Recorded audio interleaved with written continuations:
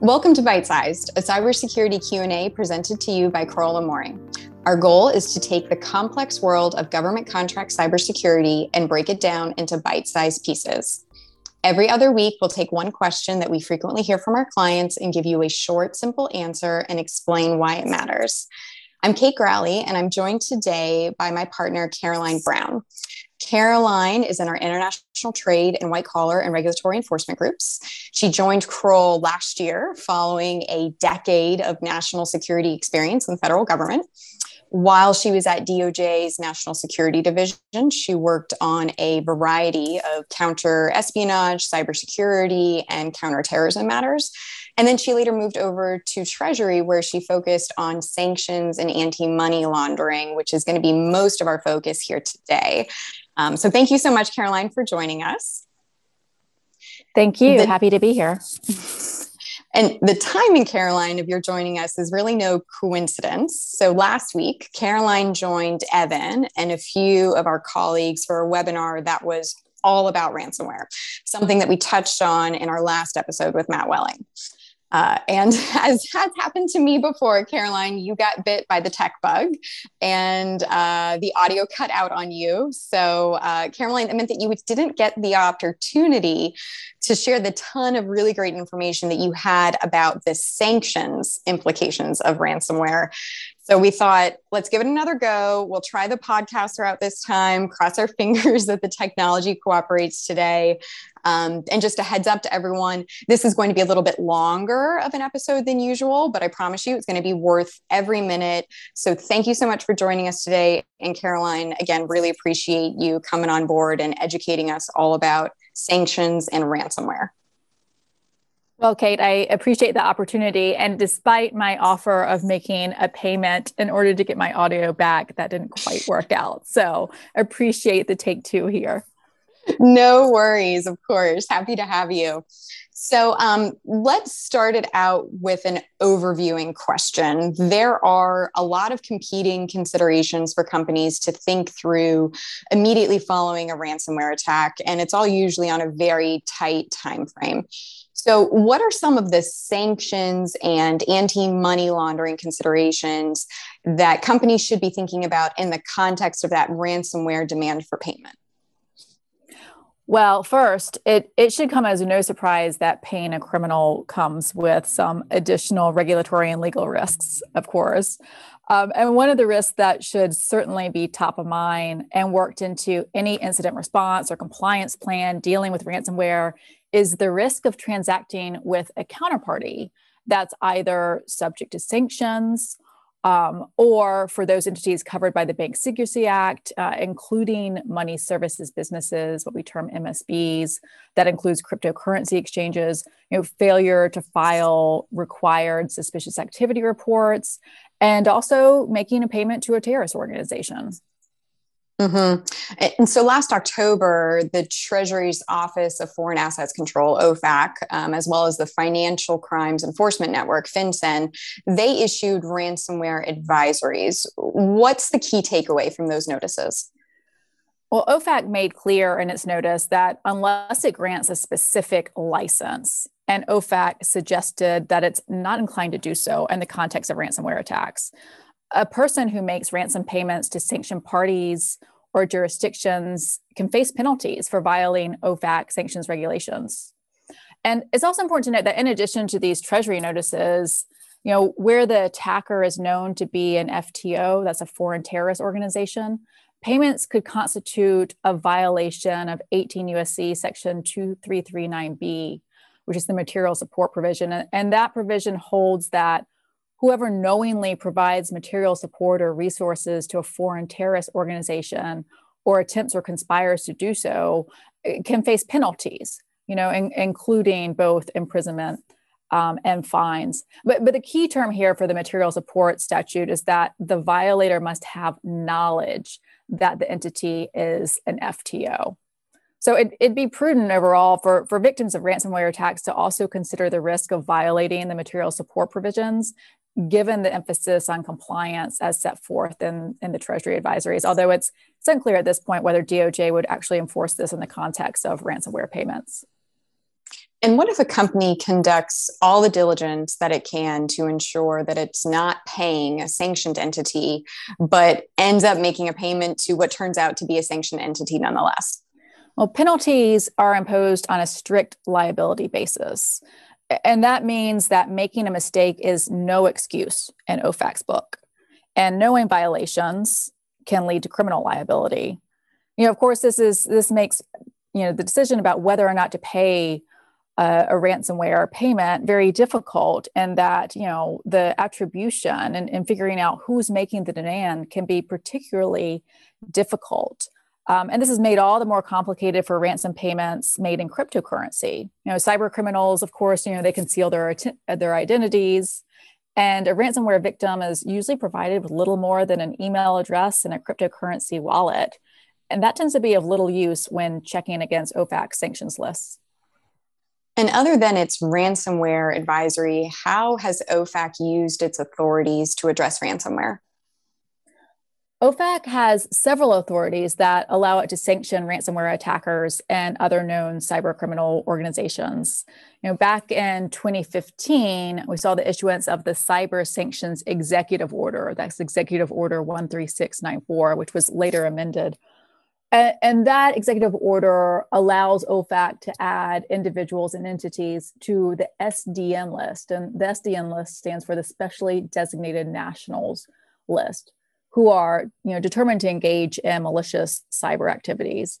OFAC has since used those authorities to designate a number of established cybercrime organizations, including the developer of CryptoLocker and EvilCorp.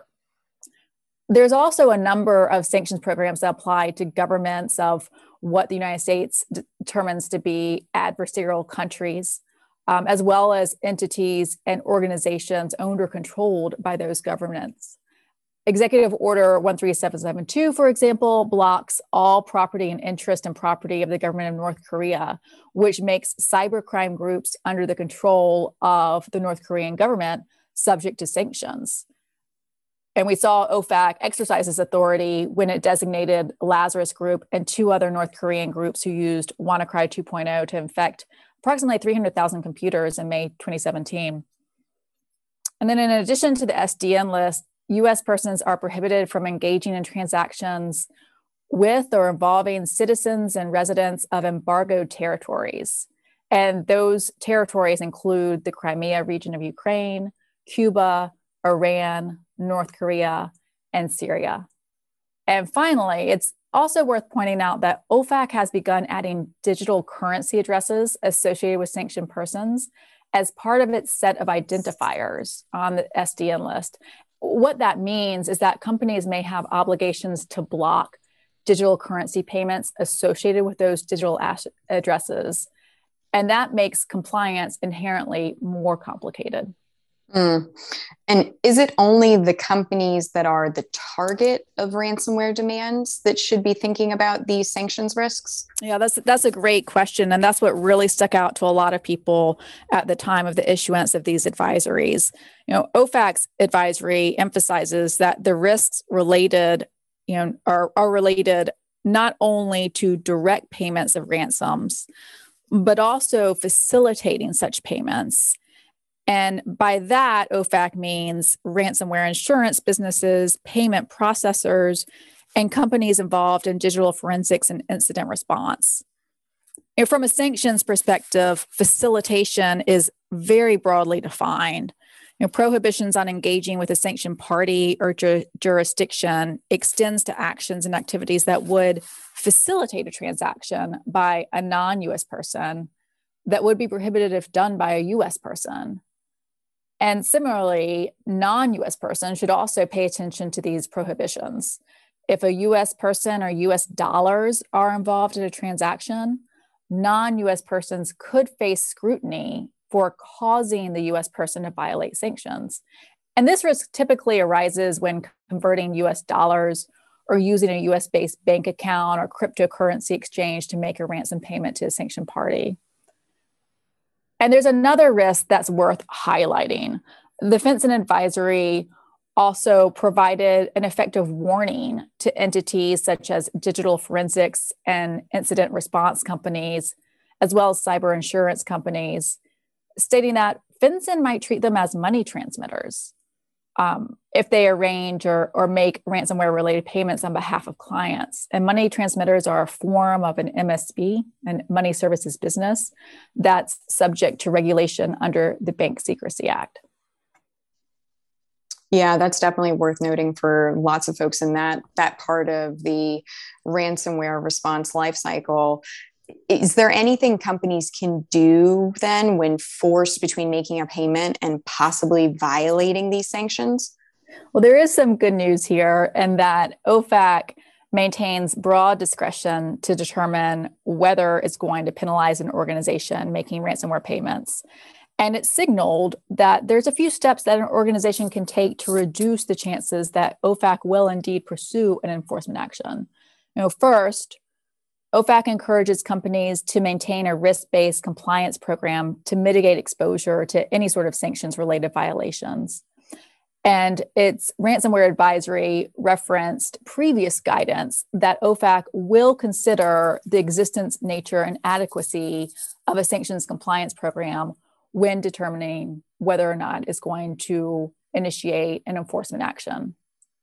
OFAC also encourages companies that engage with victims of ransomware attacks. And again, this is a reference to cyber insurance companies, digital forensics companies, and MSBs to also maintain risk-based sanctions compliance programs that specifically account for the risk that a ransomware payment may involve an SDN or blocked person or an embargoed jurisdiction. And then finally, OFAC will consider a self-initiated, timely, and complete report of a ransomware attack to law enforcement, as well as full and timely cooperation with law enforcement, both during and after a ransomware attack, to be mitigating factors in determining whether or not it's going to both initiate an enforcement action and what the outcome of that enforcement action might be.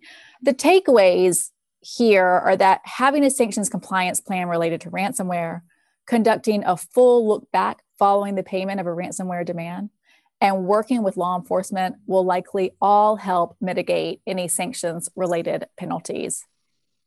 And the same is true for financial institutions, incident response companies, cyber insurance companies, anyone in that payment chain that might find themselves in the position of facilitating ransomware payments or other related dealings. So switching gears a little bit, what are the AML related concerns with ransomware payments? Yeah, there has been a lot of focus on the OFAC advisory, but the FinCEN advisory is also very instructive. The notice describes in detail typologies related to ransomware payments. And as part of that, it explains that perpetrators of ransomware can receive the payment. And again, these are usually made in cryptocurrency, and then launder that cryptocurrency using a variety of methods. And that includes mixers and tumblers. Those are mechanisms that obscure the link between the sender and receiver, converting the virtual currency into different virtual currencies, smurfing, which means breaking the funds into smaller amounts that then move separately, and using many different accounts, exchanges, and peer-to-peer exchanges located in different jurisdictions. And so FinCEN, having highlighted these risks, it also underscores the potential for financial institutions to be used in the processing of these payments. And again, that includes intermediaries that facilitate such payments. These are oftentimes not banks, but again, these different companies that are in that payment chain. And FinCEN stresses the importance of detecting and reporting the details related to these attacks in the required suspicious activity reporting or SARS. FinCEN also recently emphasized this point again by highlighting ransomware as a particularly acute cybercrime concern and the issuance of the first priorities for AML and countering the financing of terrorism policy a couple of months ago. So to wrap it up, let's end with enforcement. Has OFAC ever issued a penalty for making a ransomware payment? Yeah, that's the million-dollar question right now. Although no public civil penalty has been announced by OFAC in connection with making ransomware payments, it's certainly expected that OFAC will exact one in the near term. Traditionally, sanctions penalties are used as deterrence and to change behavior. as part of what we've seen as a reinvigorated whole of government approach to stem this increasing trend in ransomware demands, enforcing sanctions might cause companies to think twice about making a payment. And if the bad actors don't get paid, they might just stop making demands. Caroline, thank you so much. So that was a huge amount of information. We will be linking to the ransomware webinar from last week, where I know you got to get in some of this, but we've got the full slate that you've just walked through here. So again, really appreciate you coming on and joining us. Well, thanks very much, Kate. And thank you all for joining Byte-Sized Q&A. We'll be back in your feed in 2 weeks with a new question and a simple explanation. But in the meantime, you can find more information on our website. And if you have any suggestions for what questions we should cover, please do let us know. Caroline can be reached at 202-624-2509, and I'm at 2698. Thanks so much. This has been Byte-Sized Q&A, a podcast brought to you by Crowell Moring. You can find more information at crowell.com/cyberpodcast. Subscribe on Apple Podcasts or anywhere you listen to podcasts.